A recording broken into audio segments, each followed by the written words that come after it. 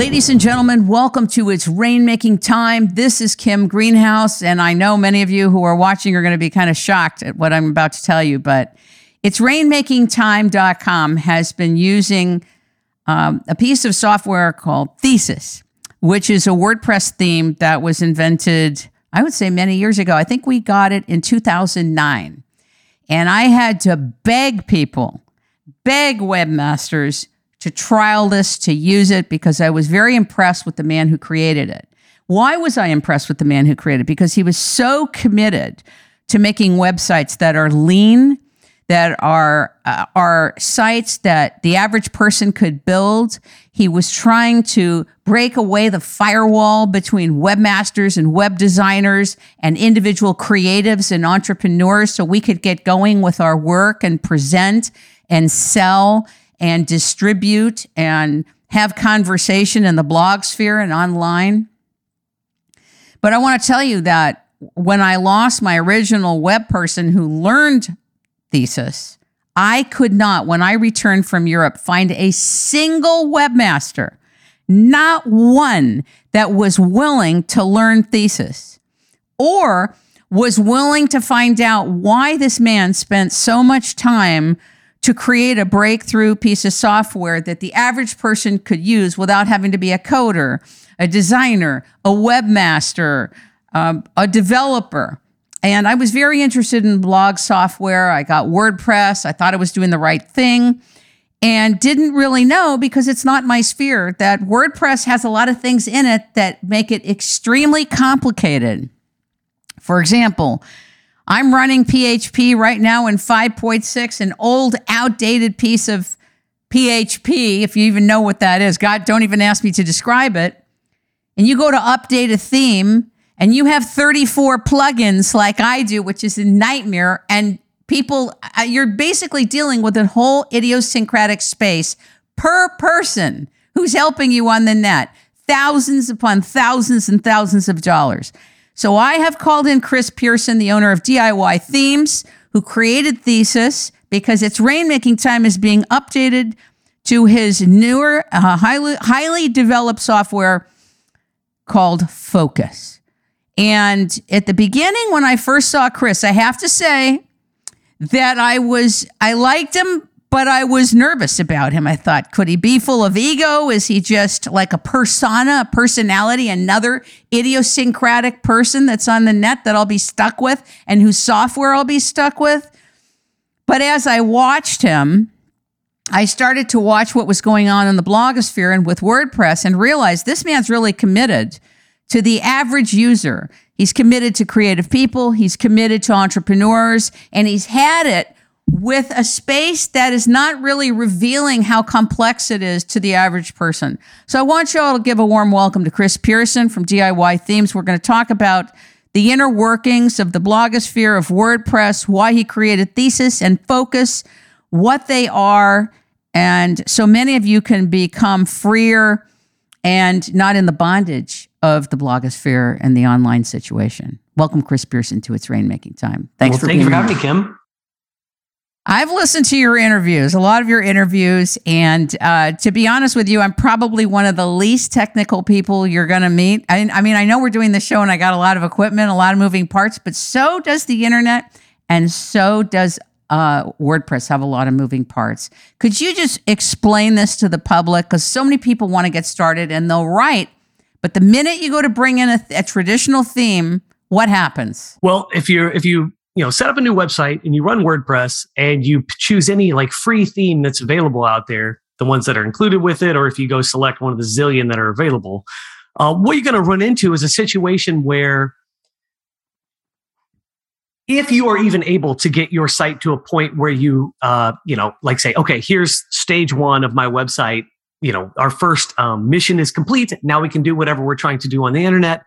If you're able to reach that point, there will come a time when you want to make some sort of change. You want to add some functionality, change this thing, move something around, something like this, and you will be completely unable to do it. And once upon a time, you could hire somebody for cheap to maybe do some of this stuff. And it was actually more technical back then than it is now. in some ways, like someone was going to have to get dirty with code. But the reality 15 years ago is that everyone was sort of doing this. Everyone was sort of out there figuring it out. So you could just, tap somebody on the shoulder, say, hey, can you help me out with this? And the odds are pretty good. They've been dabbling in the same stuff as you and could actually, maybe give you some assistance. But what has happened over time is everyone's needs have become progressively more complicated. The entanglement of software that matures over time, the entanglements of, WordPress getting more bloated, these plugins being more complicated, more nuanced, and all these, specialty features, all these things. You tap somebody to come in and help you with your website. When they're jumping into this really complicated environment, nobody can figure out what the hell to do, even if they're pretty good. And what I began to notice, this is years ago, going back over a decade, I began to notice that I would get thrust into situations, with an existing website or something like that. Somebody would ask me to consult on this website. And I would, I know how to do everything that I need to do. I can get it done. But the situations were so bad that I was unwilling to work on these websites. I just told people, you need to set a match to this thing and burn it and start over. Like you're not getting out of this hole. And really the problem comes from the fact that websites are not tangible things. Like I can look out in my driveway, I see a Tesla. I know the Tesla costs $55,000. Wait a minute, you have a Tesla? I'm coming over. I have a Tesla. No, I know the Tesla costs like $55,000, whatever it is, and it seems nice. Like I can justify all these things. Like, okay, it's an expensive car, it's nice. This seems to justify the price. I can look at a lot of things and mess with it, touch on it in a lot of different ways, and feel like I'm getting the value back out of it.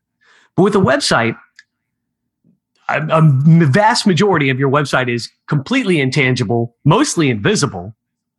And the back end for sure, right? It's complete. You don't know what you got. Absolutely. And the actual thing that developers are asking users to do is to say, enjoy your Tesla, but you can't see 95% of your Tesla. You can't interact with it. You can't understand how it's better than an alternative, an alternative solution because you can't see any of it. And so I've actually been trying to convince people for years that, hey, all that stuff you can't see is real important. And nobody cares but me. So you should use my stuff for this reason alone. But that's not that compelling or persuasive because you can't see it. And that's really the problem. So because we can't see it, because we can't touch on it, interact with it really in the ways we would prefer, we think of it as a cheap thing. Cheap, easy. Like if it's intangible, I know if I got to weld a steel door and attach it to my car, this is a big thing. I'm going to be paying a lot of money for this activity. But when we want to put an email form on our website, we're like, this is a little rinky-dink thing. It's like putting a toy in a toy box. How hard could it be? By the way, which has been a nightmare for me. Every single thing you're trying, every single thing. From the plugins, do they relate? Does one interfere with the other? Does it like the version of WordPress you're using? Does it like the version of the theme you're using? I have been ready for a psychiatric ward dealing with my website. It's rainmakingtime.com. And I've even hired people who were webmasters, one in Portland. She had a back-end person in Bangladesh. She was like 20 years old. He got his big ego involved in the thing. They told me I'm an old person and I like an old design. I said, listen, it's a media site. I have 420 shows there. People need to easily find what they're looking for.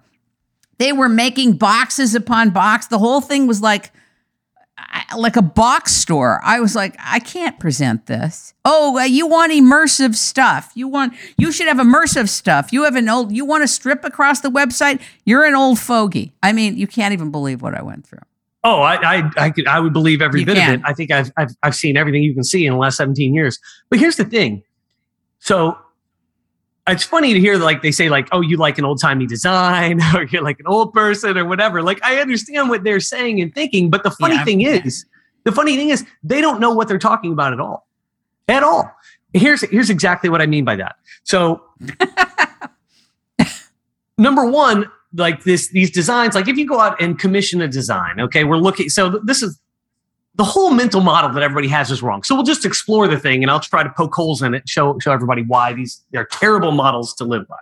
So number one, we think about websites, we think about how they look, but we don't really think about how others' websites look and are like, ooh, and we want to rank them or like we're assessing somebody's outfit. where we'd be complimentary of them and say, hey, that's cool. We look at somebody's web design and we think about how it relates to us. Like I might like something like that, but we don't really think, oh, cool for you. Like we're going to go compliment this person because it's just a machine we're interfacing with. It's not a human interaction in that way. And so we consume all these other designs that we see out on the internet. We think I might want something like this for myself. We relate it back to us. But what that is it is this mechanism is like a summary of all of our experiences up to this point.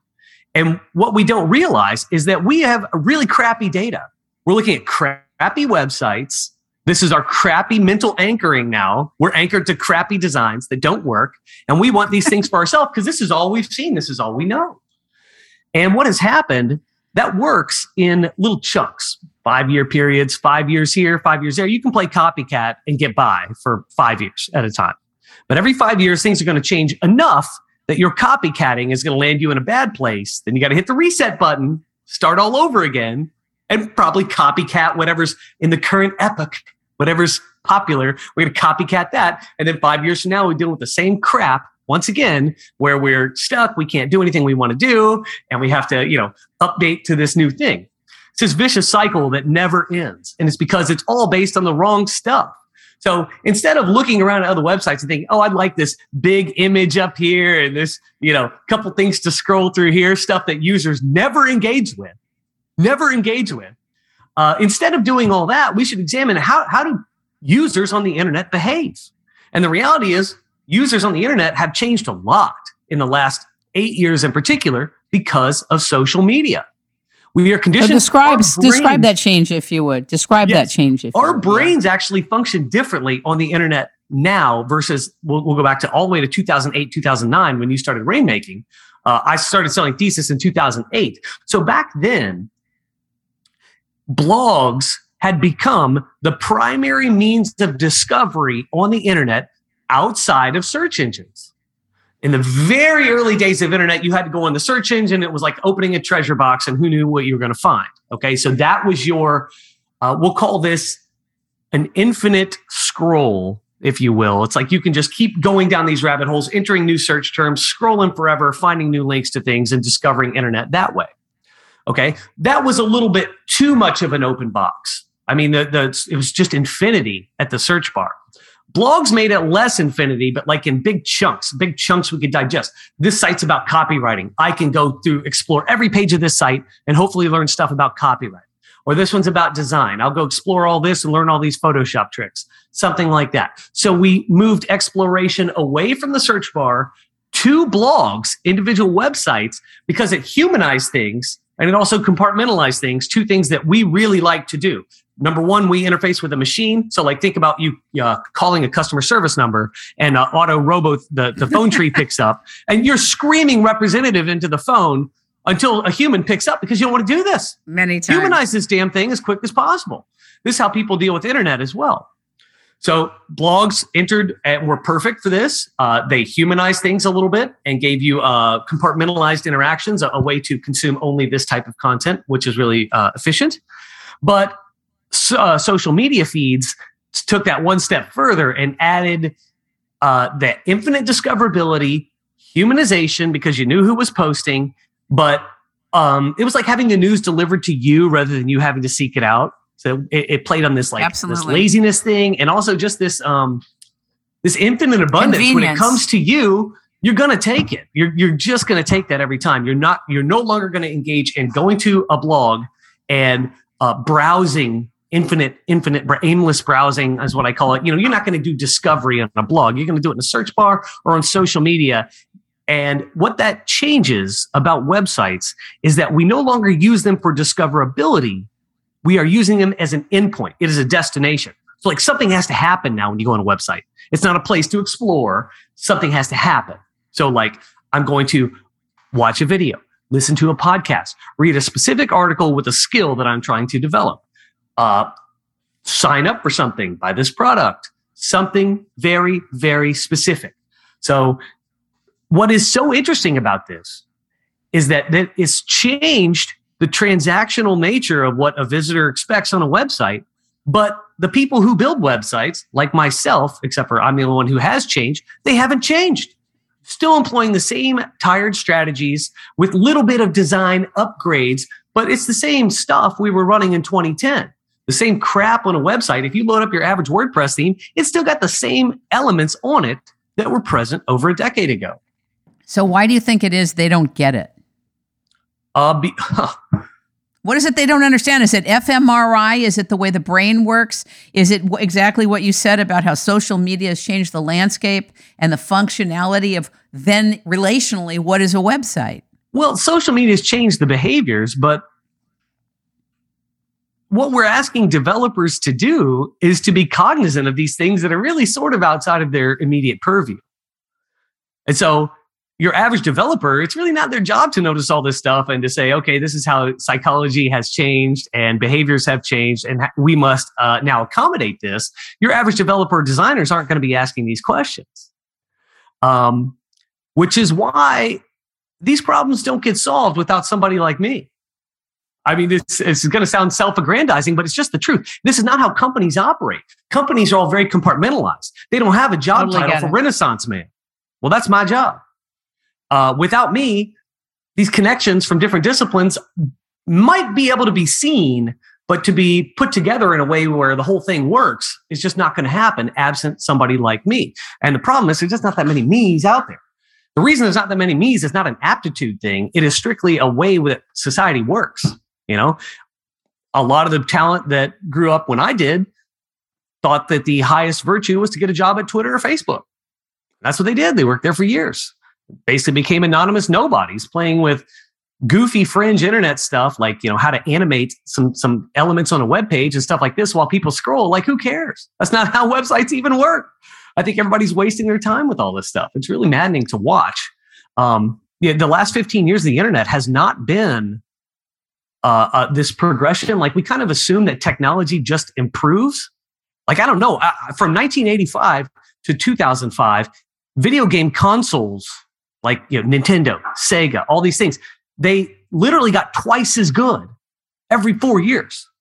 There was a doubling of processing power, graphical presentation, all the stuff. It was getting twice as good every 4 years. And then that stopped. It's called Murphy's Law in computing. Right. Murphy's Law plateaued around 2005. And then it was sort of like, then you're making like stylistic judgments, like, oh, all these pairs of jeans are designer jeans. Which pair do you like? But there's not real, like, this pair is twice as good as these other pairs. It's twice as durable, twice as this, or it doesn't need to be washed, or whatever it is. Like with computing power and that kind of thing, like, it hit a wall and things change. Like, you know, when you expect this type of like generational improvement, and this is your way of life, and then it stops. Like, I feel like a reckoning is in order when those things happen. And what has happened, like, just total stagnation on the internet. We haven't really seen very many gains to speak of. One of the reasons that I'm attracted to your work and your mind is because what you're doing, in my view, I have a company called the Rainmaking Company. I've been a consultant. I've helped develop products, bring them to market strategically for entrepreneurs and for pioneers, is because you are using a whole systems approach to solve everything connected to being online. And the reason that there's one of you, okay, is because that thinking and what whole systems is and what it means and why it works and why it's not only evolutionary, but revolutionary. And you can develop the greatest next thing using it, but it's not known. It's not understood. And you're dealing with people in a universe that are dealing with their parts. It's like a part of the elephant, you know? It's like, I touched the leg, so I got it. That's a webmaster, okay? They're not connecting all the other aspects and elements of what's happening on the net the way you are. And that's why I'm attracted to your work and your mind and the way you're in front of it, thinking about how to make it better, not just for a web developer who knows HTML, PHP, or a database work, but for someone who doesn't. And that, to me, could free hundreds and millions of people from the bondage of this space that hasn't evolved. Yeah.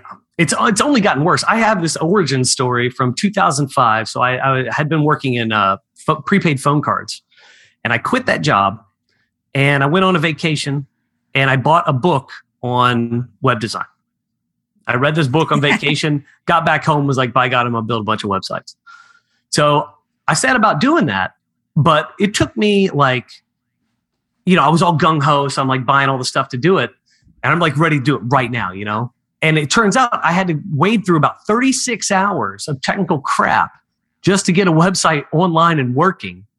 And I'm still scarred to this day about like how many concepts I had that I had no clue existed. I had to learn and wade through, and all this extremely technical crap that like I really wasn't ready for.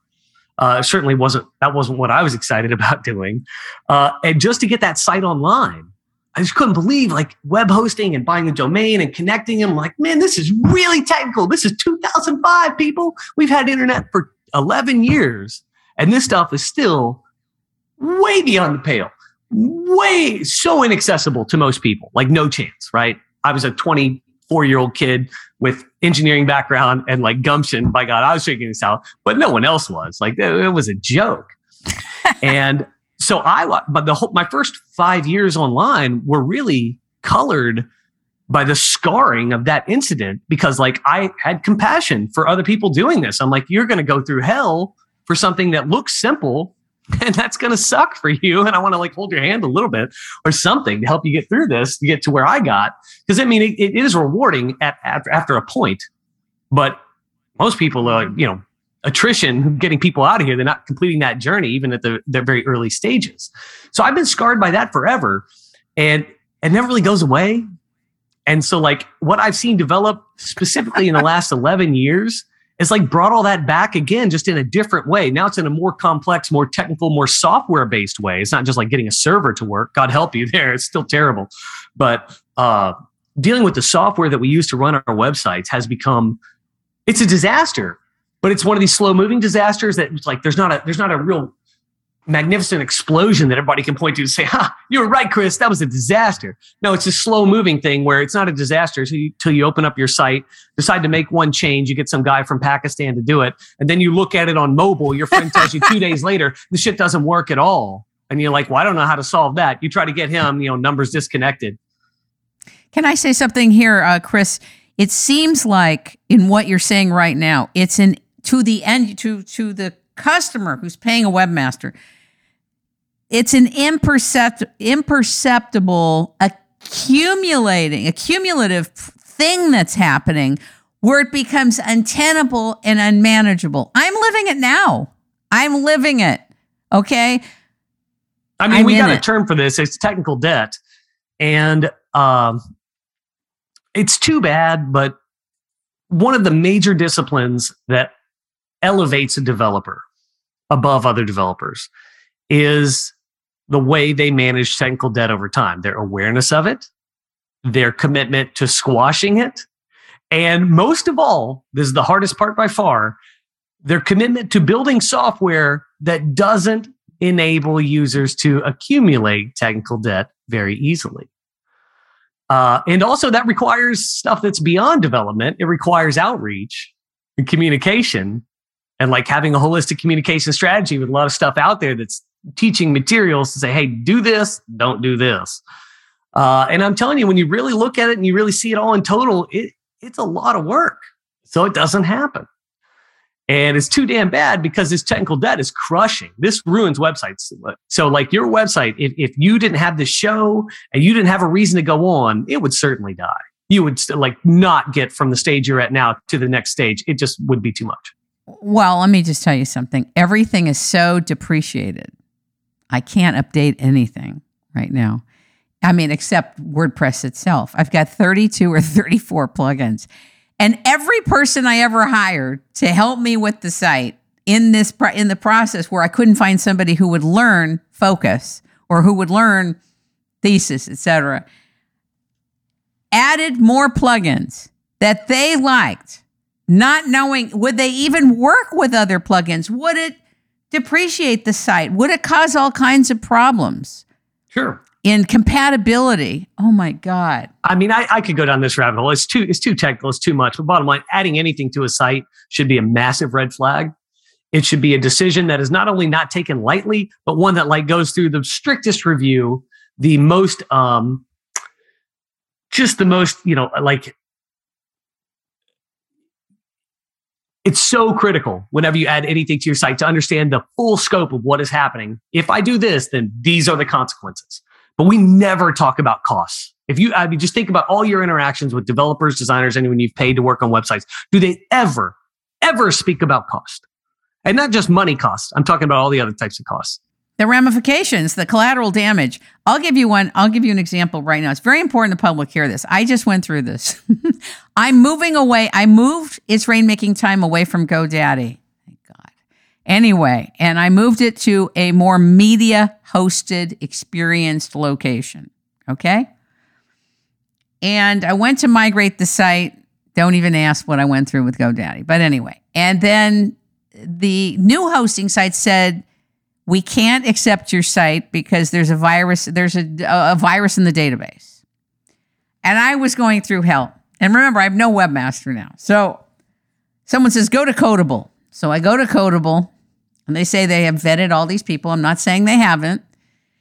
And I end up hiring this guy and he goes in and he says, this is what he says. You have 5,000 spam comments on your comments section of the website. And you have a virus, and I can get rid of that. Oh, you want the spam comments taken out? That's another hour of development time. So I'm going back and forth. I'm doing the research. I'm like, 5,000 comments. I don't see it on the back end, but I'm not a database person. So what do I know? I ended up not hiring him to do the spam comment thing. So I hire another person, okay, from Codable, goes in to do the job. This is a vetted person, supposedly. And he goes in and he writes me the same day he's supposed to get rid of it. And he goes, how can you distinguish between spam comments and real comments? I just said, excuse me. You've had a week to figure this out. You don't know this. You're asking me, a non-developer, a non-coder, we're done. And I fired him right there.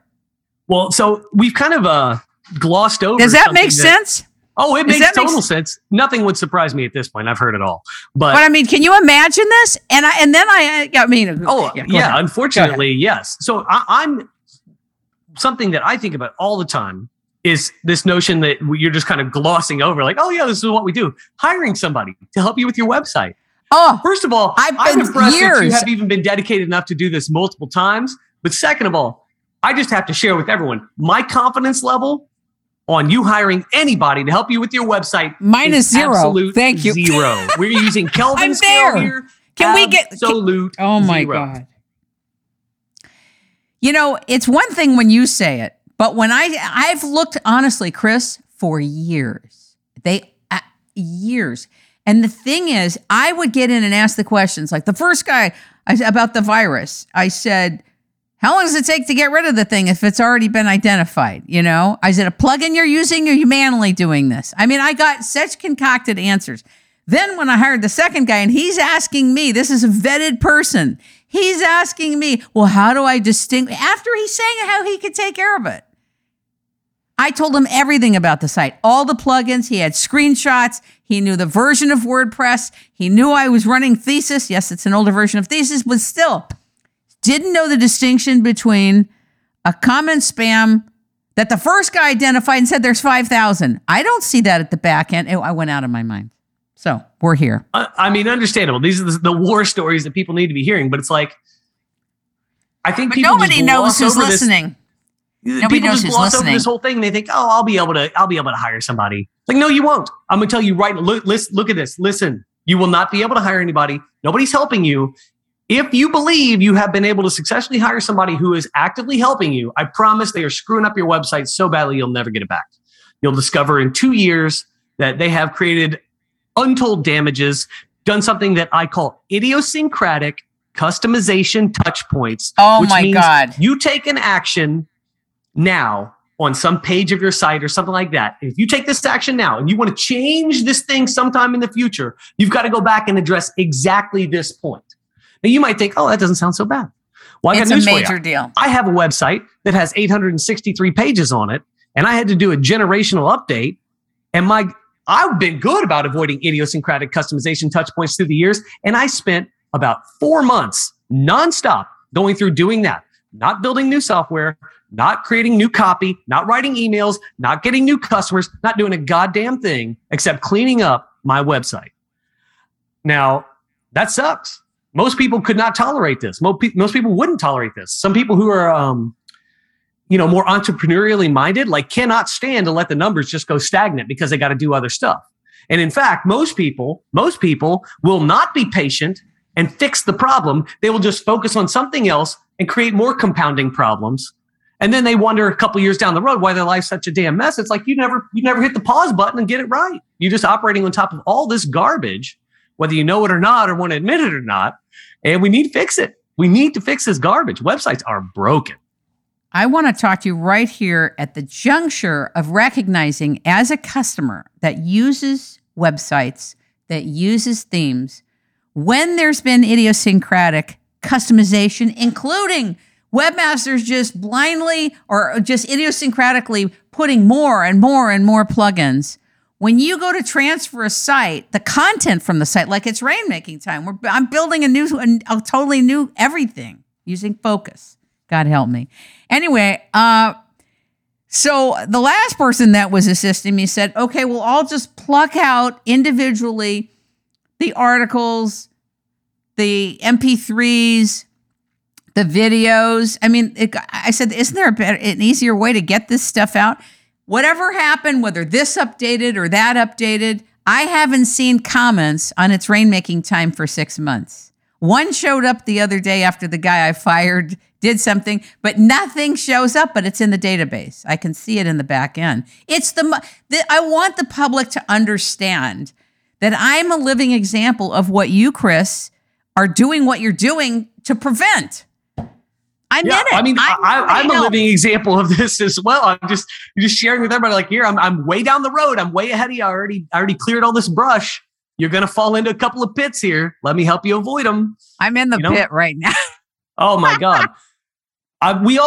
So I feel kind of bad about this, but anyone who got big before 2012 was in a pit. And if you still have that website today, you got to do a generational sort of movement into this new frontier to get it all right. But that's the nature of the beast when you operate somewhere for a long time. But I'm super concerned about these experiences like that you're talking about that I have had. And also bring back the other point about having no faith in hiring somebody. A lot of people might be watching this thinking, well, what do I do? I'm not really inclined to do it myself. And here's the thing. So earlier I said that, websites were intangible.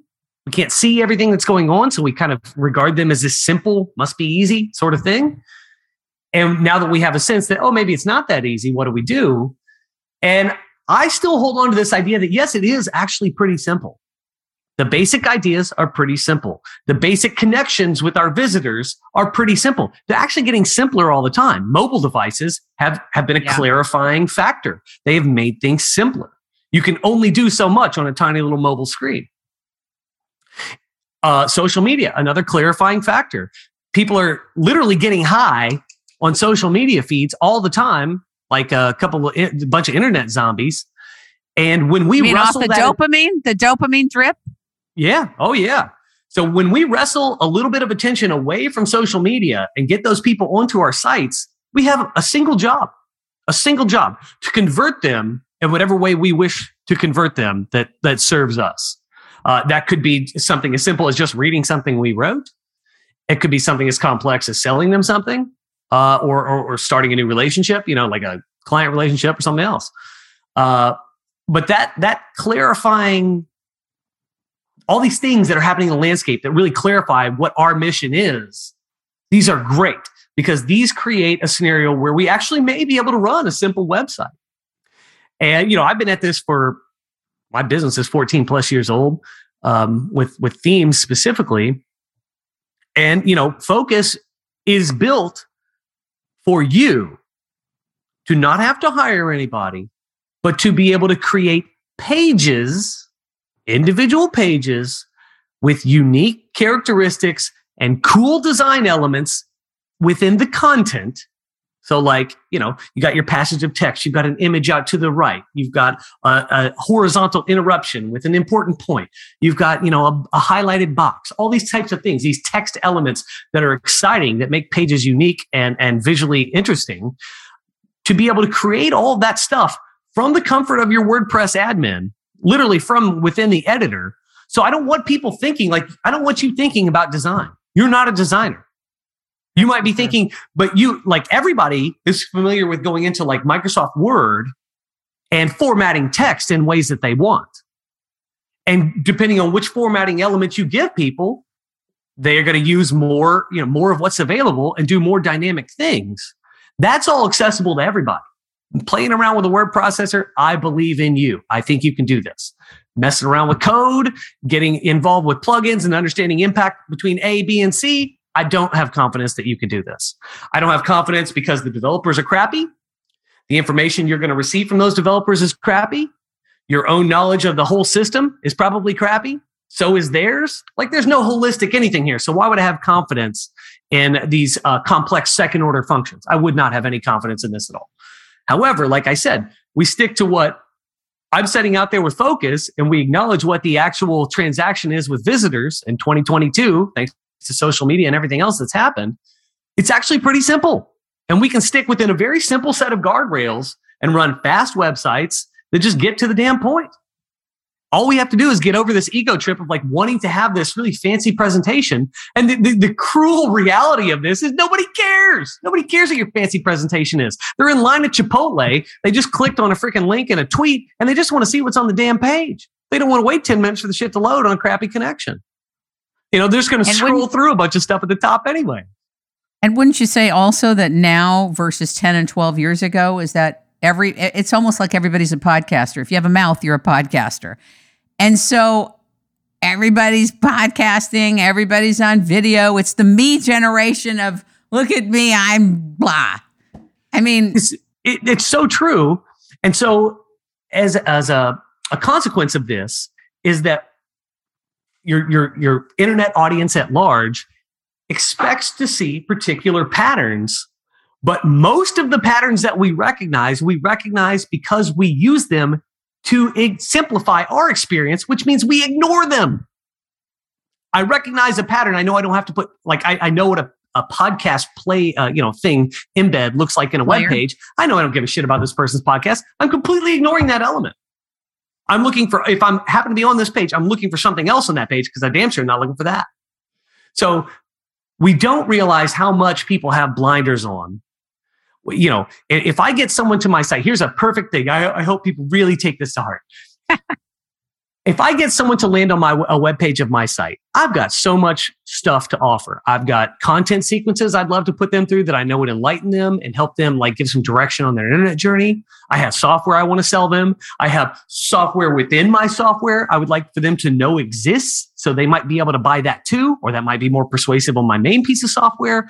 There's all kinds of deep, complex things that I might like people to understand or at least see. I got you on my website. Can I at least show you all the stuff I have to offer? And the reality is, no, you cannot. They don't care. They don't care. If I get someone on a page of my site, they're there for that page. And that page's job is to deliver on the promise that brought the user to that page. The job of that page is not to showcase all the other shit I have to sell. That's not why they're there. They're just going to ignore it. They're going to ignore the established patterns that they already know exist so that they can focus on the things that they want to focus on. Social media has made this so that you can't ignore this. You have to respect this mechanism now, or you're going to lose, and you're going to continue to lose even more as we move into the future when this mechanism gets solidified as the way we operate. And so I can tell this to people. They can nod their heads yeah, boy, that makes a lot of sense. They still can't do it on their own website. They cannot get out of their own way. Ego is too big. They still want to have a gigantic freaking navigation menu on this page with 27 links and a thing that reveals on hover to show more links. This is not how people work. Even the simple presence of a navigation menu with like 5 links in it, let's say, you are asking them to read all 5 links and to analyze what they might mean to them and to make a decision about whether or not this is worth clicking on. It's amazing. Social media has made it so that the mere presence of a navigation menu on your webpage might be a killer, a conversion killer. Isn't that a totally different thing than 12 years ago, though? Remember? That's what I'm saying. We're all stuck in It's these like models. another You world, almost can't accept right? this. Yeah. Yeah. These are all real things, though. I mean, you can watch the way an eye tracking study of the way people use a web page.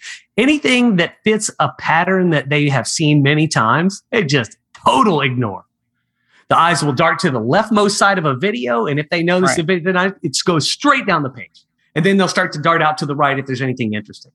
But people move vertically down pages. They ignore elements they see a lot of that are not like completely relevant to whatever they're trying to consume. Like if they clicked from Twitter to your page and the first thing on your page is a video and that's what they think they're going to do, yes, they will watch the video. But if that's not the one-to-one transaction, ignore. Do you remember years ago there was this fMRI, which, tracks brain, what the brain does when it goes on a page? There was a lot of information about the fMRI technology tracking. It's what is it called? It's called neuromarketing. The big marketers. You go to the left-hand side of the page. There was that whole thing. Do you remember that or no? Ever hearing about this comes up in various disciplines, but it's basically just known as visual anchoring. And so basically what we do when we read, especially if we're like in a country where we're left to right, like Hebrew's right to left, some other languages are right to left. We're just talking left to right here. When we read left to right, our eyes look for text, images, and pattern interruptions. So it could be a headline, could be a caption, things like this that kind of interrupt the visual hierarchy. But our eyes stay to the left and dart out to the right. It's sort of like, imagine you're rappelling down a mountain on a rope. You're holding the rope. You might try to reach out and touch some other things, but you were holding that rope the whole time. The left side visual anchor in English-speaking countries, the visual that serves as a visual anchor. Visual anchoring is incredibly important. That's why Focus comes with 2 modes. It'll run in readability mode, which gives you a left side visual anchor, or you can run it in focus mode, which is more popular, which gives you a column of text in the middle of the page. And people like that because it's a balanced presentation. People like balanced presentations when it's them presenting something to others. But it's funny, when you flip that to consumption, people prefer the readability mode of consumption. So I offer both. I offer both modes in Focus. And like I said, focus mode with the column of text in the center is more popular and does promote symmetrical presentations. The reality of usage is that is not as good as a left side visual anchor. And yet you're going with it. Is that for novelty? Is that for like... I still do it because symmetry is kind of important with the way my software site is presented. Like for the way that I present some of these I'll have like something on the left and something on the right to use that horizontal real estate.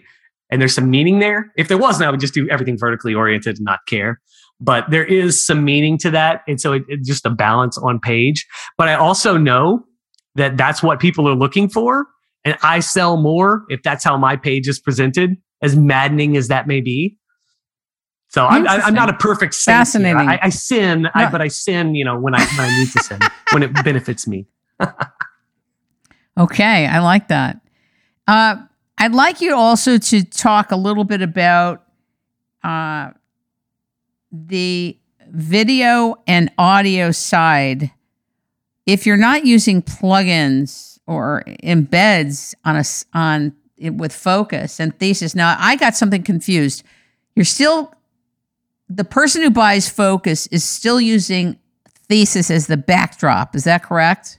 Yeah. So what happened? Nobody understands this, but in 2012, I released Thesis 2. This was a complete change in my entire career. And the change was actually a function of the way the software worked. So Thesis 1, which you still use on your site, worked a particular way. It was a departure from normal WordPress themes at the time, but it wasn't so great a departure that it was like 100% different, right? It was just developers who ended up working with it realized that this was a better way to kind of interface with WordPress. Mm-hmm. But I knew from dealing with it for years, I saw the light at some point and realized what was actually possible.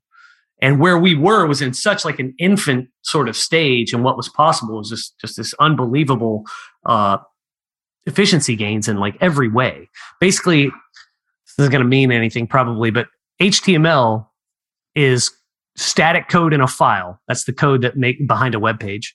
Static code in a file, and you could just influence that by typing in the file itself. Back in the day with old WordPress themes, I made it so that that code didn't live in a file anymore. I made it so that it was alive within the computer, within the server. And you could talk to it. And you could say, hey, you're the header element on this page. You can have these qualities. And you can have, this thing has an admin page on the back end that you can influence its qualities and other interactions and stuff. So it can have advanced functionality and can be extended. So I made it living HTML. HTML was a dead static thing on a page, and I turned it into something that lived within computer memory and could be changed, updated, modified on the fly to ask to behave differently in various situations. Way more dynamic, way more useful, and actually fulfilled the promise of computer science, which heretofore nothing within WordPress had truly ever done. WordPress does not, it's not completely object-oriented software. If this were presented for a grade in a computer science class, WordPress would score no better than a C. I would give it an F. It's garbage. Like it doesn't even pass muster for a 101 computer science course in the way that it is built. I remember when I first realized that, I was like sort of like blown away. I was like, wow, we have all this foundational knowledge about computer science, and yet the stuff that runs the world completely rejects it. It's just total crap. And this is reality.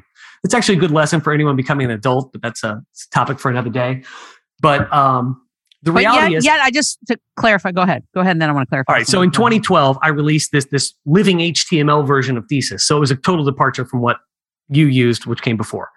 The name was the same, but it's like there was no continuous upgrade from the old to the new. It was like a full cutoff. This thing is different. This works differently. The new Thesis had something called skins, which you could run on it, which were different designs, but they were still running on the Thesis engine. I experimented with that for 6 years, realized that it was a complete failure, primarily because I wanted other people to build skins. I was going to have this like app store type marketplace and just have dozens and dozens of I wish you would. No, you don't. You think you do, but you don't. I thought that was true also. I learned that was not true. The reason it was not true is that no one else has any imagination whatsoever. They're not committed to performance. They're not committed to streamlining things. It just became this infinite canvas that was expanding faster than I could keep up. And that meant problems were coming in faster too. Problems coming in at an ever increasing rate. So that meant that if I stayed on that path, my issues were only going to get bigger and all the pressures on me were only going to increase. And if sales were not increasing at least the same rate, you'd lose that Tesla. It was never going to, it's just like, you can withstand stress. I mean, like there's one way of putting it, but like if your cash flow is $100,000 a month, you can basically withstand up to about $100,000 a month of stress. And whatever that means to you, $100,000 worth of stress. Mm-hmm. But once those scales are, tilted out of balance, you got to make a change. And so I reached the point where I was not having the problems were exceeding the income. And so I realized I had to make a change. And what the issue was, that infinite canvas of skins, which I had wanted to build. I built a thing to build this. And then I had to realize that that dream I wanted was actually not going to work for people. What was going to work for people was for me to build the one skin that had infinite flexibility, that did all the fundamental things correctly. And what this has done has cut down on support issues. I can solve any problem. You could tell me something about your site if it were running Focus, and I would already know exactly what the problem is. It takes me 0 seconds to diagnose and troubleshoot anything. Everything works according to very particular patterns. It's all very straightforward, very clear. I have no problems. I could have an AI bot do my support and not lift a finger for the next 10 years. I'm quite confident. It's that streamlined.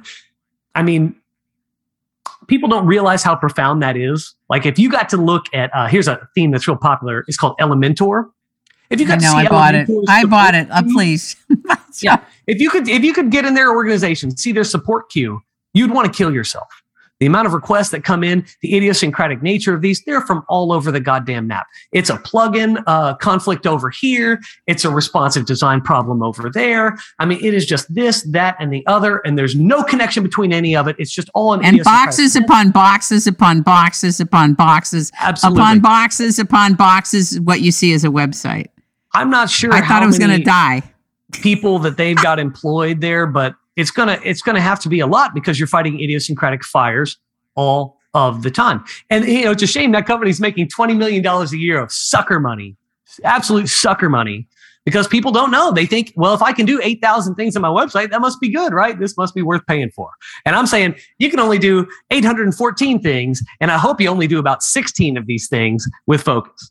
I mean, I'm literally selling you guardrails. Nobody really wants to buy guardrails. It's not quite like that, but it is effectively true. I'm selling you something where you're not going to hurt yourself. If you just stick to what I say, you're going to have something you can run for 10 years. It's not going to be a pain in the ass. I can solve any problem. I'm one support request away for absolute clarity. You get answers from me if you buy my software because it's so patternized. All of the problems are so easy for me to deal with. Like, it takes zero effort for me to troubleshoot for others. And that's amazing. Like, you can work with me or you can try to hire a guy in Pakistan. Choose wisely here. Choose your fighter. Who are you gonna go with? It's baffling to me that we've gotten so far down this road that this is the reality that we can actually talk about today. Like, really. I want to go back to one part of it because I feel that I have been I am a creative. And so, not that you're not a creative, but I'm just saying I recognize that I do want the website to look pretty. Yeah, I do want it to present. I want it to be inviting. However you translate that, I want, if there's graphics of any kind, it to be inviting. Okay, and not a dead thing. I mean, let me address that real quick. Yeah. So this is how people think about websites, and this is actually when I talk about this topic, I have some degree of reticence, I guess. Or like feeling like I may not connect with the people I'm speaking to, because I know that we perceive a delightful aesthetic as something visual, some image element, okay? Right. Some delightful text, some color, something like this, some harmonious mixing of these basic elements. The problem is on internet, as soon as you introduce an image, your page is way less efficient. Now, I'm not saying no images. I'm saying extremely judicious use of images, extremely prejudiced. Only use it if it's absolutely advancing your mission. This is not what people do. I want to stop you right there, but I know you got more to say about it. But isn't the thing, a picture's worth 1,000 words, still true? If it's worth 1,000 words, we could do a little tour of internet. If I could take you around like the ghost of Christmas past and show you all these websites we've seen for the last 12 years, it would be 98% garbage images that have nothing to do, non sequiturs, no relation to the items on the page, not advancing the plot in any meaningful way, just kilobyte waste. Okay. All right. So I could get that. People are putting images just to have them on the page. Yeah, well, so like a lot of themes are designed so that you have this huge hero image on the homepage. And this is what people want. Like, literally, this is why I chose the theme. Okay, great. Your homepage loads in 7 seconds because you loaded up a 3 megabyte image from your iPhone just so you can have a big picture of your mug on the homepage that nobody gives a shit about anyway. All they're doing is trying to scroll to whatever's actionable. Your goofy face there isn't actionable. It's just, these decisions are not made. He wasn't talking to me, ladies. Yeah. These decisions aren't made with the right right thinking behind them. They're just not. They're made for egotistical reasons, but we all have to acknowledge the visitor doesn't care about you. The visitor cares what you can do for them right now. I get it. Now, in something like It's Rainmaking Time, which brings on, I used to do a show or sometimes 2 shows a week or whatever, but I only do a special a month now. Okay. I've kind of had it trying to depend on so many people and so many moving parts, et cetera. So when I interview somebody like yourself, we're going to want a picture that you like of you, right?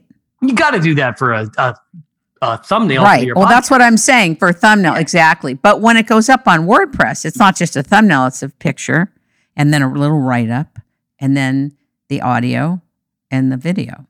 Yeah. I mean, They can choose what to they me, like. that's the exact content you need on a podcast page. Right. This is what people expect to see or want to see. Yeah. Yeah. So in that case, everybody would have an image, not just as a thumbnail, but they'd have an image on the page. And I want to clarify. Yeah, Perfectly and I fine. want to clarify something too. In WordPress, there's posts, where you do the writing, Oh, don't do and this. there's Oh, Lord. pages. I'm confused All right. I'm glad you brought that up, actually. because now I'm Word- verklempt with the whole thing. This is the best gateway into seeing how overcomplicated everything is.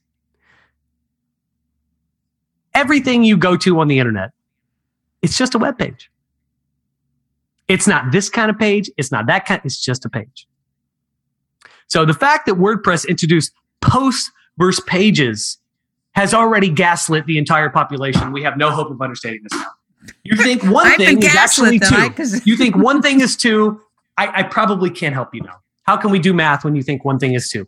But here's the thing. Here's why WordPress made that Oh my distinction. God.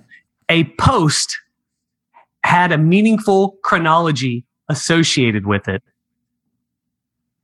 and could be broadcast automatically using technology that we don't use anymore, which I'll talk about in just a second.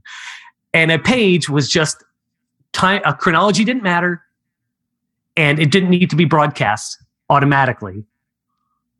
So that was the distinction: post versus page. When the cold reality is that everything is just a page, and which is a way simpler mechanism for understanding what's going on. Now, Sure. the difference is that back in the day, there was a technology called RSS, really simple syndication, I remember. was attached to blog posts so that when you published it, it would ping addresses in this RSS network, and they would receive a notification that, hey, your site has just published a new piece of content and you can access it through these RSS channels. RSS was the last thing, truly the last technology on the internet that was a decentralized technology. Everything that has happened since RSS received, widespread mainstream adoption has been centralized in nature, and it literally exists to defeat the mechanism of something like RSS, the decentralized mechanism. The entire Isn't that internet sad? God. has been on a ruthless path of centralization since 2007. This goes hand in hand with this idea that everything's more complicated than it used to be. Here's what's not more complicated.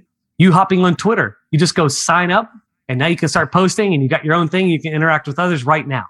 That's Until you're benefit. canceled. That's or the shadow benefit of banned. centralization. The demerit, the thing it takes away is you don't have any control. You don't own your content. You could be canceled tomorrow. You're at the whims of whatever behavioral controls others want to impose upon you. And you also don't have any means to communicate with others outside of this. You would have to go forge your own trails. Now, with your website, for example, RSS, could push out a notification to others that something has happened on your site, and they can come visit you if you want, but they can't cancel your site just from having this knowledge, right? Others can access your content, but no one else has any control over your content. Only you do. We've given up that control for the ease of sign up and onboarding. Literally our onboarding process, which is a perfect callback to remember my origin story, hating this process of just getting my damn website online.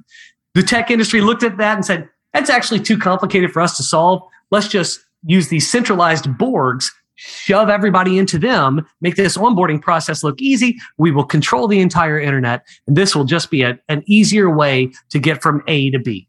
They were I gotta absolutely tell you something. correct.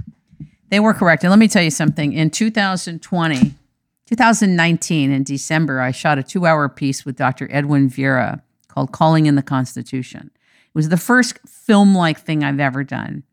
He is one of the most brilliant minds in the realm. And I made I think it was a 30-second spot of him in a couple, within that 2 hours. Put it on Twitter. I actually watched the whole thing gets shadow banned. Slowed down, unable to move it past I think it was 15, letting 15 people know. I was so aggravated. And this also happened on YouTube. It also happened on Facebook. I was shadow banned and blocked. And to me, this is all censorship. And I took it down. I was done. I was literally done. I'm not done with getting it out there, but I'm just giving you an example. I've been there. I know. Now you have something in your toolbox, right, to deal with this. I Don't do. You talk about that. So I hate, we'll talk about cancellations real quick. Online cancellations. Yeah. I actually got canceled before it was cool. I got canceled by WordPress in 2010 for disagreeing with the orthodoxy that was being put out from the top. So me and the founder of WordPress, Matt Mullenweg, had a very infamous public dispute in July of 2010. I heard it. I heard the whole thing. Go ahead. I basically said, nah, I'm not going to do what you want. I don't agree with the premise. I honestly don't understand the whole thing. I never woke up with this burning desire to make this change prior to you telling me this. So why is this now the most important thing in the world when you tell me, when it's never come up on my own before? You know, if it didn't come from me, no one gets to come from third party from the outside and say, hey, you got to do this. What are you talking about? You don't get, my urgency doesn't come from you, buddy. It comes from within. So I didn't like that whole thing. A lot of people didn't like the way I reacted. I was sort of a caged animal in response. Yeah, I remember and understand. Being defensive in a way they didn't like. They wanted to see me kiss the ring, but a lot of people are sheep. So it's sort of to be expected that there would be a lot of negativity. I never imagined the degree of negativity I would actually have to endure over the next 3-4 years. It went on forever. And basically that really affected the trajectory of my business, completely changed it. Everything changed that day that I got canceled from WordPress. And WordPress. What does that mean? What can you tell us all? What does that mean to be canceled from WordPress? So at the time, WordPress would amplify themes and plugins through their own little distribution network within the software. So I was banned from those.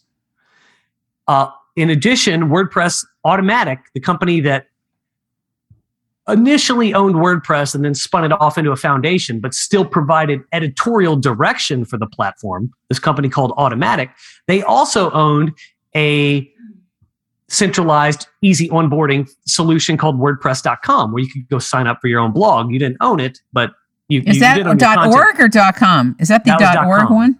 Okay. .org is the freestanding one that you've been using forever.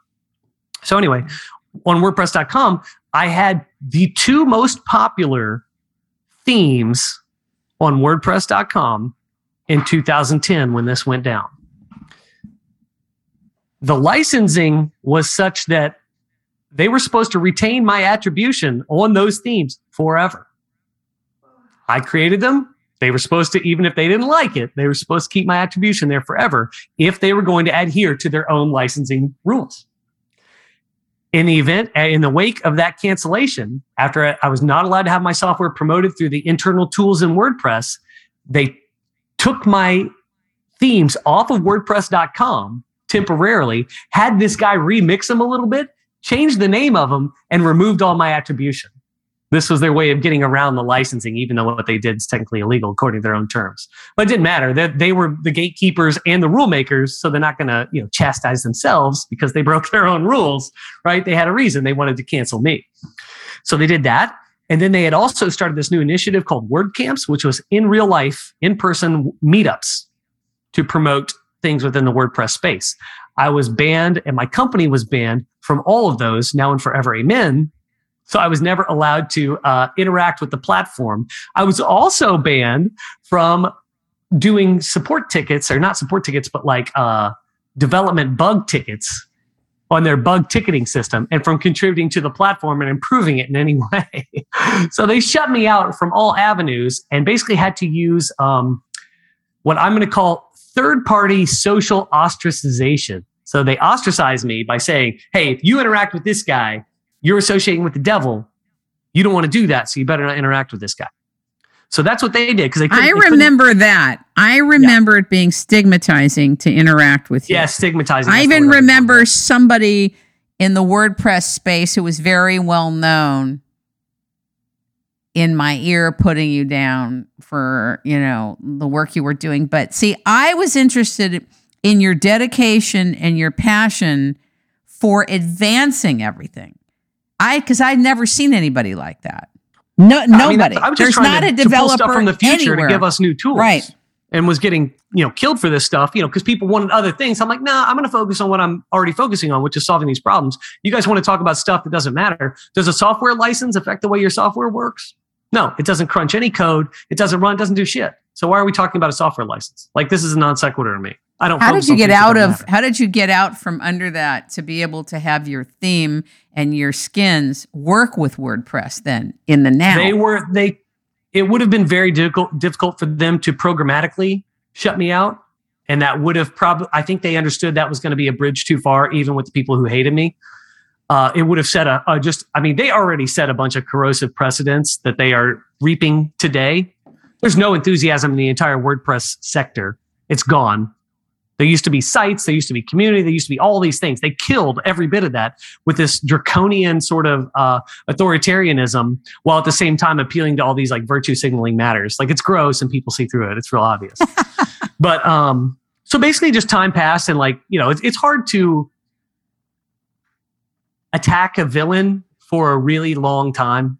Like, they just fatigue sets in after a while. After a couple of years, like that whole thing died out by summer 2015. It's like a 5-year freaking saga. But the damage to my business had been done over that period of time. It was, they cost me millions of dollars. Let's leave it at that. But so I had my own personal experience with getting canceled. So I felt strongly about it. But then in 2018, the summer of 2018, is when social media and Google and PayPal and these other entities started talking about canceling people and indeed doing it. And so a man named Alex Jones, some will know, some will not. If anyone knows who that is, Alex Jones was the first person to get canceled, high profile cancellation in the summer of 2018. I remember. Yeah. And I remember thinking at the time how he's had a web presence when Infowars.com, Prison Planet was another one at the time. They had quite a few properties. They had so much video. They had all of these assets that could have been so valuable and so useful to their audience. But they were all stuck on a website in a way that was not organized, and they didn't use social media very smartly. They kind of just did it as a sell something right now, sort of like, here's the masses, here's my megaphone, just scream out to them. So they weren't using that like to drive people to assets. They were just kind of using it as like a gin them up right now sort of thing. They didn't have a long-term strategy. And as a result, when he got canceled, there was nothing for people to like cite or point to. There's millions of hours of videos for Alex Jones, but it's like, which ones do I pick out and amplify now that he got canceled? Like, what do I want people to see? And a lot of that stuff lived on YouTube or whatever. So they just banned the links to these things so no one could share them. So basically what happens when he gets canceled, he just gets canceled. If your primary means of consuming Alex Jones prior to this had been YouTube or Twitter, and he's not available on those platforms anymore, well, 99.5% of people aren't going to go beyond that. You're just not going to see his content anymore. That's true. So he got canceled. And so I'm thinking about this content and like just think about this massive loss, like this audience loss on all these different platforms. Like, that sucks. By the way, there was a remote viewing. I'm sorry to interrupt you, Chris, but there was a remote viewing group out of Hawaii, a major one that had hundreds of videos on one platform. I can't remember what it was, where the videos were stored. And somebody didn't like something. Every video was poofed, literally. These guys are accurate to a point of it's scary how accurate it is. And that could happen like that because it's on somebody's centralized thing that can disagree with you or something somebody said, and you're gone. You're gone. This is the risk. There's twofold risk that people need to understand. If your audience is interacting with you through these centralized means, i.e. not on your website, not on your own seminars or whatever, they're interacting with you through YouTube or Twitter, that's one thing. Okay, you're going to lose them when you get canceled, no question. But if your assets live there and only there, you're going to lose both. Audience plus assets. Brutal. That can't happen. So I saw a couple other big cancellations happen, and I realized, I'm like, you have got to post to your site first and then push that publication to Twitter or to Facebook or to wherever. But you've got to have it somewhere that you control first. Okay. And you also have to make this known to your audience. Like, I've done this now, I do this, but like, if I got canceled, now I'm not a big enough player to do this, but like, let's say I had people watching my videos all the time. If I were to get canceled, people could provide links to that content on my site and could then publish those on social media where I've been canceled and say, hey, look, watch this video from Chris, watch that one. So the idea is what I call it a mass citation event. If you get canceled, but you have this rabid audience, give them a place to go where they can get links to your stuff and then push those to their fans, because it's like the Hydra. You chop off one head, 3 more show up in its place. This is what should happen. Instead, we have like a reverse Hydra where you've got 3 heads. They chop off one, you'd lose the other 2 also, because you've got no redundancy and no way for people to amplify your stuff when you are under attack. Let me give you an example. I know that sounds melodramatic. Go ahead. That's very frightening to me. I produced a special on MMS in 2013 or 14 before I went to live in Europe. 5 years later. And by the way, if I didn't check the back end of YouTube, I would have never known this happened. They gave me a strike. Concocted, this thing is dangerous. What you did is dangerous. We took that off the site. We poofed it. And we destroyed the person's site who you interviewed. Took down every video the guy ever put up on YouTube. Destroyed everything in sight. Okay? It is so terrible. I've even had people I've interviewed, musicians I've interviewed, Tommy James and the Shondells, or Joseph Curiel, composer, conductor, arranger, who's played with everybody you've ever heard of probably in your life. Give me the authority to use a piece of their music with its rainmaking time. I always ask permission. Okay? I was given a strike for that. I had to go back every time and go through hell 5 years later. This kind of stuff goes on all the time. It's like talk about tyranny. This copyright thing is not just for protection of the copyright creators. There's something going on where stuff can reverse back 10 years. 10 years. 5 years, where it's retroactive, we're going back. So when you think you publish something in these centralized spaces, what you're saying is right. You better have your archive of whatever it is that you have never sit comfortably on a centralized space, ever. Am I right? So I saw this. This is so goofy. I don't know how well this will relate to the audience, but I mean, I think we've all heard of TikTok. Hopefully we don't use it. Yeah, of course. I don't use it, but I don't know how to use it anyway. There was a girl on TikTok. She was whining. She had 994,000 followers. She got canceled by them. I don't remember why she got canceled. Don't care. And she was saying, you guys, you can't just do this. I had over 2,000 videos. I had over 990,000 subscribers. You have to give this back to me. And I'm like, you stupid little girl. You stupid little girl. You published all these things. You didn't back a single one up. Because your whole outlook is just to pump out as much crap as possible, get these likes, and to get some instant dopamine feedback. You never bothered to think about this as if this is some free ride that you're entitled to just because you can get attention on the internet. Good for you. And, I just laugh at people like this. I'm like, it's so brain dead here to think that you're owed anything on these platforms. You're just fodder pushing their agenda. And, if you're willing to whine about losing your content, you should have been equally willing to try and protect it. I'm not interested in hearing people whine about this. It's unbelievable. I think what it is, too, is that a lot of people innocently who don't understand what's really going on and what has been going on had a blind trust in the YouTubes, in the Facebooks, in the Twitter, like a blind trust. Do you know what I mean? And now everywhere you turn, you're in a minefield of communication. Oh, like I'm doing a piece on gender. I've already actually shot it and it's done. It's ready to go in October. It's going to come out. Do you know that I should worry If I say that a man is a man is a man and a woman is a woman, that everything, not just that show, can be canceled on YouTube if it's there, on Facebook, on Twitter, but everywhere. Imagine that. I shot this that I should have to worry about it. That's how serious things have become. Well, I mean, I'd even mention the payment system cancellations. You know, PayPal canceled Alex Jones. He can't make any money through PayPal anymore. Some of these alternative, there's another guy, Andrew Tate, recently got canceled. He can't get on PayPal. He's got to go through some very laborious means to get his money, to even have money, to have any holdings. It's not like actual cash. It's brutal to be canceled by these online banking systems. You know, Chase Bank won't issue, they've engaged in censorship with card holders. I didn't realize that, but it wouldn't surprise me because, yeah, I'm not going to mention it because that'll be immediate cancellation. Yeah, I mean, Square, I would imagine Stripe, that some of these they other would. payment operators, you know, they're all aligned. Really? With Woke Capital. Square too? Absolutely. Oh, yeah. I mean, as far as I know, everybody's. If you have more than 5 employees, you're in this boat pretty much. It's so brutal. It's so brutal.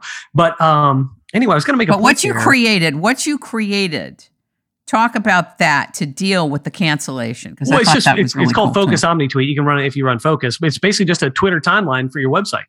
So you just publish there. It's got an edit button. Everyone wants an edit button on Twitter. Well, you got an edit button with OmniTweet.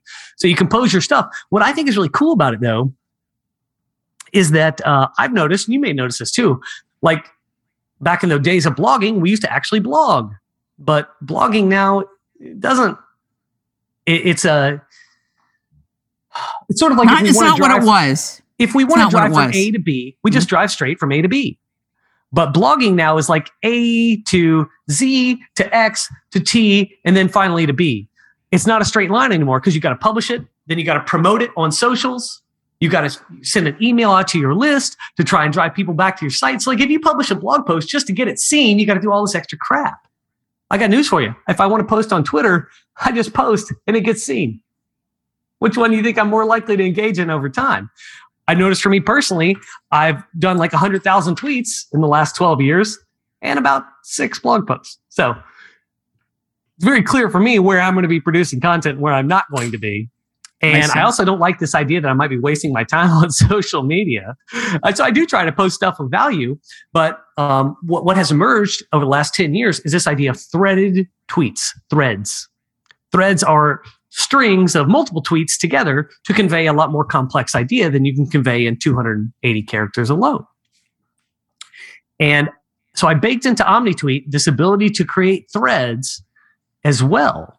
And what happens magically when you create a thread with Focus OmniTweet, it magically turns into a page on your site that has a link, and it can be optimized. You can add sales pitches at the end or in the middle of the content or out to the side or wherever you want. You add a title. You can give it a perfect URL for search engines. This is now the way we compose content for our sites. I'm not going to go create a blog post, but I will fire off tweet after tweet. And every once a week, I might do a thread, which turns into a page for my site. And lo and behold, I get it. Wow, that's brilliant. That's really brilliant. I like that because it's true what you're saying. The blogosphere is different now. Yeah. Oh, it's just all that old stuff. Different. We got to let it go. It's all dead. It's all dead. There's still plenty of things that we want to create that we will have to promote and drive traffic to, like any good landing page for conversions, things like this. That will be its primary purpose of existence, and we will have to drive traffic to it. But most of the content, we want to be seen right away. We want to be engaged with right away. We want to get that feedback right away to either continue to build our audience, just to get that dopamine rush, whatever. But clearly, we're going to operate in these higher attention modes and less in these low attention high background work, sort of like farming, right? You got to do all this crap before you can reap the gains of your crop. We don't want to do that anymore. We hate this. We want instant gratification. So we're absolutely gravitating in these directions all the time. The trick is to make it work for us in as many ways as possible so that it's not just throwaways. You don't want to wake up and have to, reinvent the wheel every single day. I love that you get online and you teach, by the way, with your videos. I feel like I have to. It's very important. I mean, it's very inviting. It's attractive. It's necessary, obviously. But it really makes a difference. The teaching makes a difference. And I think it'll bring a lot more people online to you and to the space you're offering. Time is coming, but we'll see when it is. I predicted 2018. I was way ahead. Still hasn't happened. Some of these turnings that I thought were probably imminent haven't really hit. But we have so like you've seen the U.S. debt clock in New York City, probably, right? You've seen this thing, it ticks, and it's got this ominous thing. It's 50 digits long because our debt is, trillions of dollars and whatever it is. There's sort of an invisible technical debt clock ticking on all WordPress websites. And WordPress is doubling down and making this worse, and has done so every quarter since the last quarter of 2018. WordPress has continued to introduce things that are making WordPress websites slower, more complex, and harder to manage. So they completely lost the plot. And all they're doing is quickening this event horizon that's looming, where even people who did a decent job of running like a simple-ish website are going to reach a point and say, you know what, I can't do anything simple anymore. This sucks. I'm over. I'm done. What about what about other types of CMS? Say to the audience what a CMS is. Like Joomla, this one, that one. Yeah. What a content management system is, it's instead of writing code in a file and having that code appear on the internet somewhere, like that's a really antiquated medium through which to do this. Instead, you have an app that runs on your website. You type something in, it gets saved to a database, and then can be pulled up later as a web page, as something else. That's a content management system. So the presence of a database in this transaction of, hey, I'm in your browser, I'm asking for this page, database sent it back. That mechanism is endemic to a content management system. That's the idea of the system. And as opposed to just hand editing files that run on a server, which is the most basic way internet can happen. And what happened to there was news for years, there's going to be HTML5. Are we there already? HTML5 and CSS3 happened in essentially 2012, 2013. Okay. And could Focus be developed, or should Focus be developed for other CMS systems besides WordPress, or is that too much of a development? No, there's no point in that at all, because no content management systems are worth a shit. Not one. They're all terrible. Wow. Everyone that exists is bad. And the ones that are emerging or have emerged since 2012 have all been predicated on, I'm going to say, a bed of lies. And I'll be more descriptive than just a bed of lies. But what happens in software development is just like what happens in fashion. Trends rule the day. The sad truth is that most of the people who practice software development have no business doing so, have no formal, fundamental educational knowledge of what computer science is, how software is supposed to work, what these things are supposed to look like. And actually, I remember the point I wanted to get back to earlier. I'll have to do this. It's about systems and the importance we assign to them and how we see them and perceive them. So I do want to jump back into that after making this point. But I lost my own train of thought here with the damn systems tangent. But that's okay. So the people that build websites aren't well versed in any of this stuff, and so the less well versed you are, the less rooted you are in fundamentals, the more susceptible you are to trends, because you think, well, if this is where everybody's looking, this must be the direction I'm supposed to be looking as well.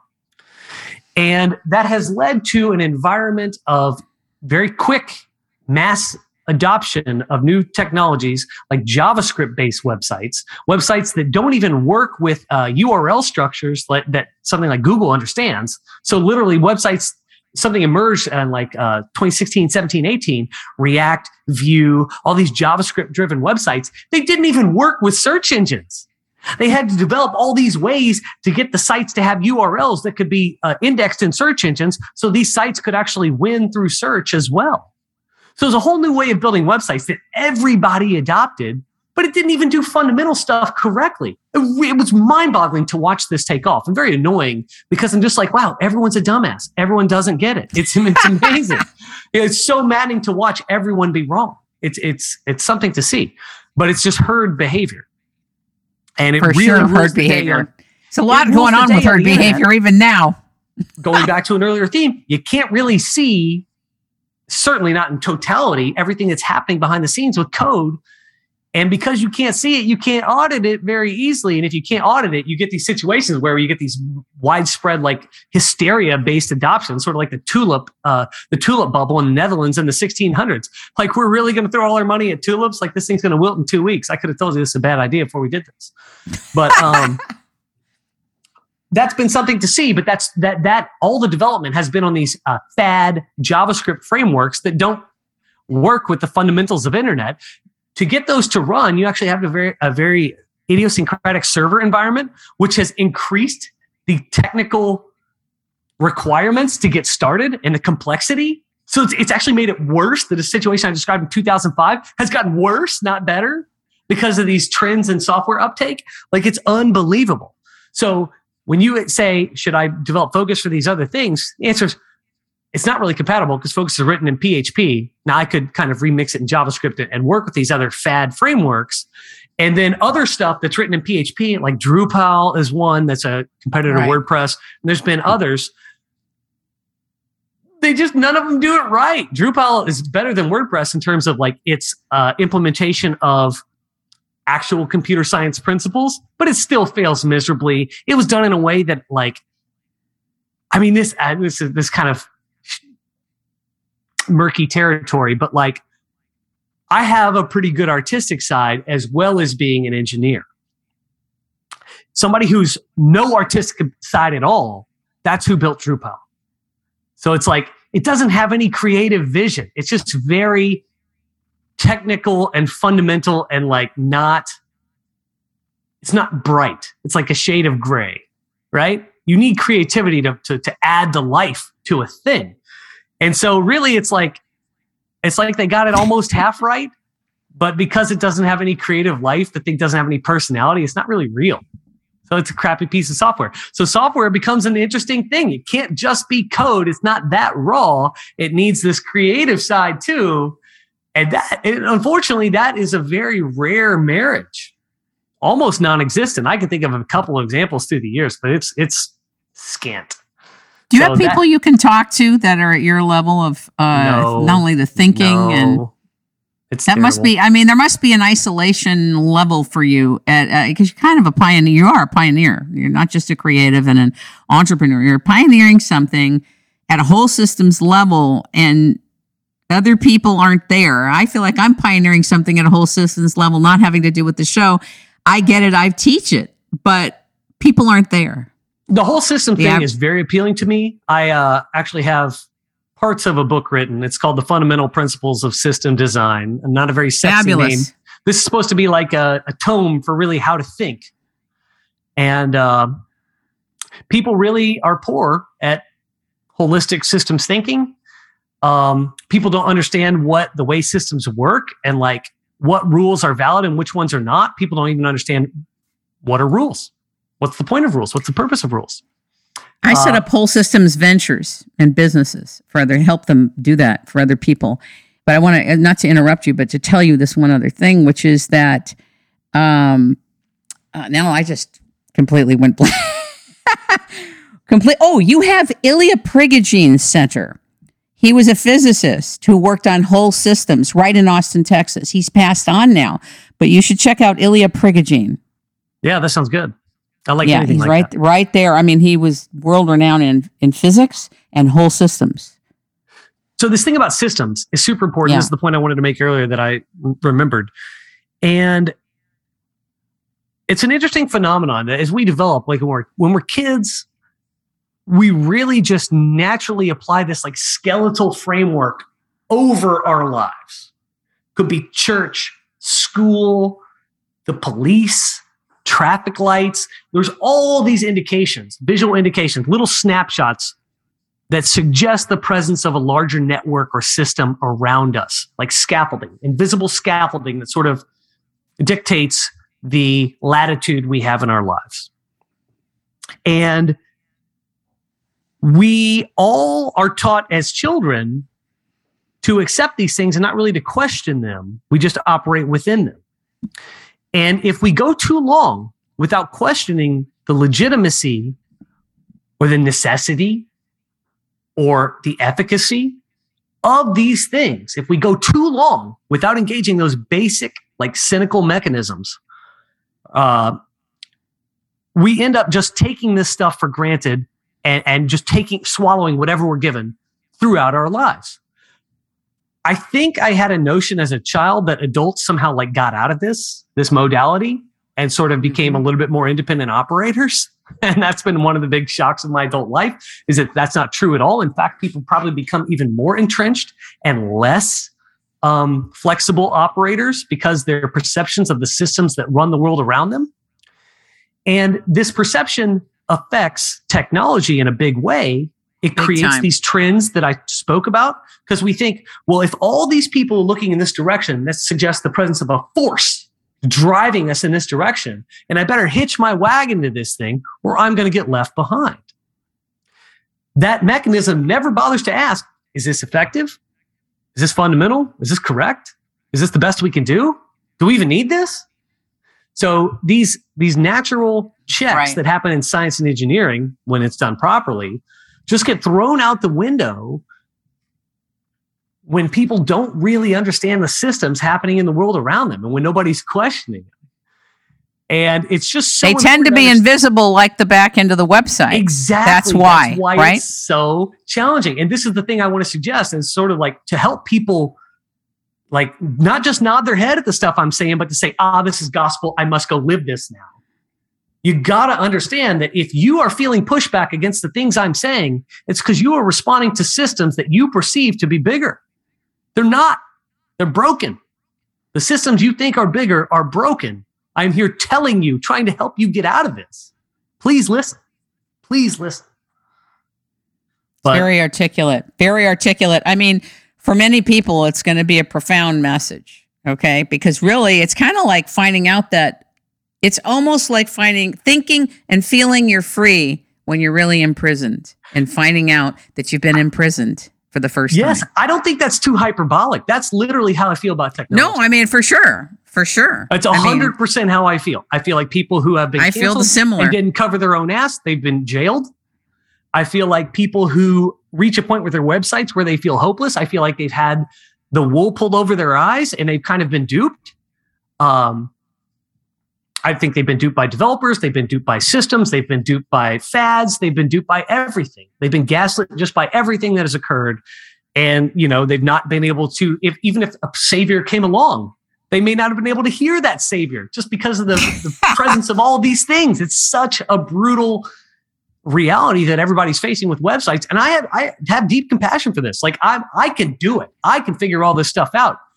Most people probably cannot, but we all have to do this thing. I'm one guy. There's a billion websites out there.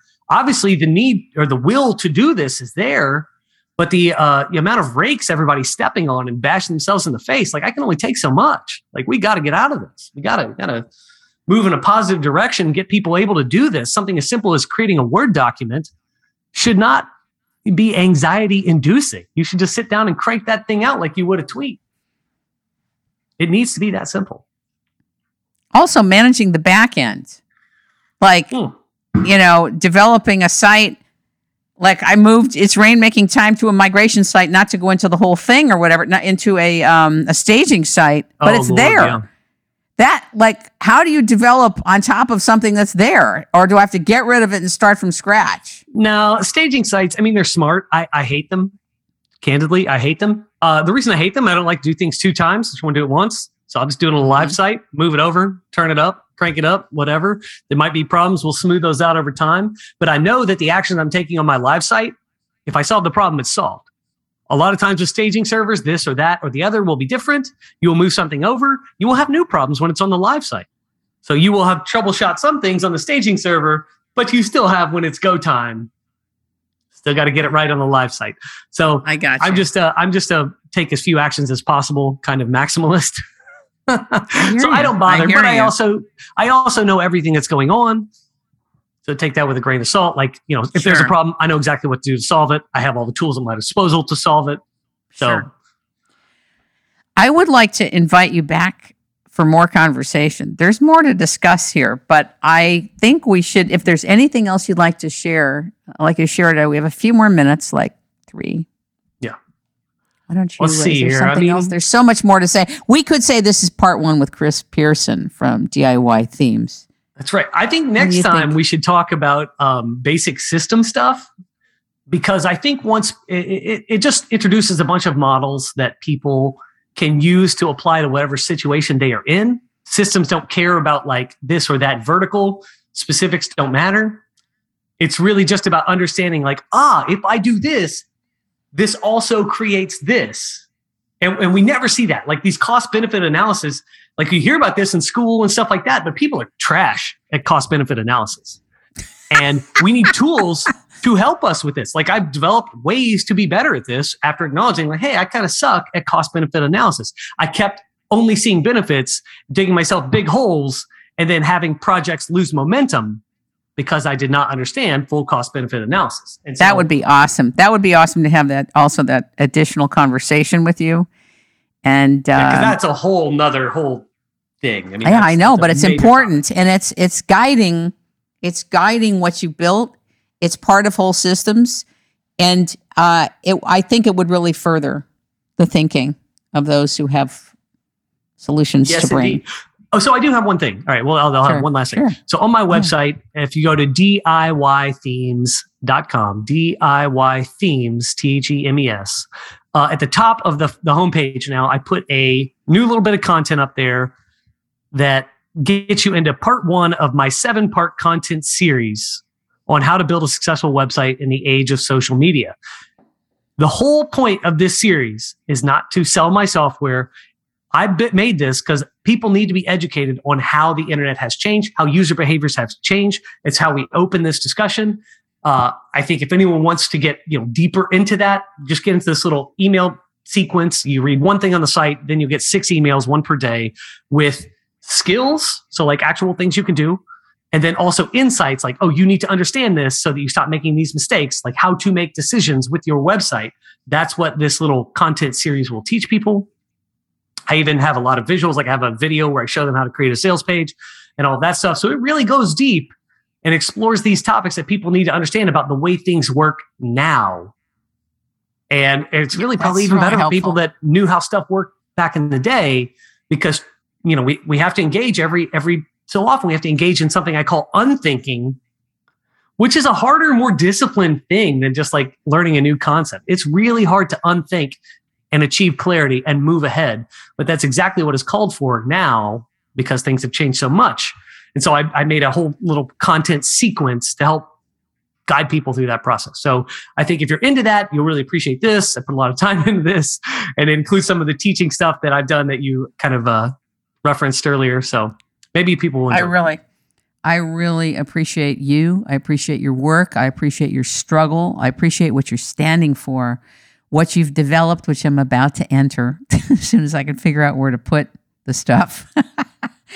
But thank you so much for coming to It's Rainmaking Time and helping educate the masses. I appreciate it. Thanks so much, Kim. Thank you very much for having me. This was fun to do.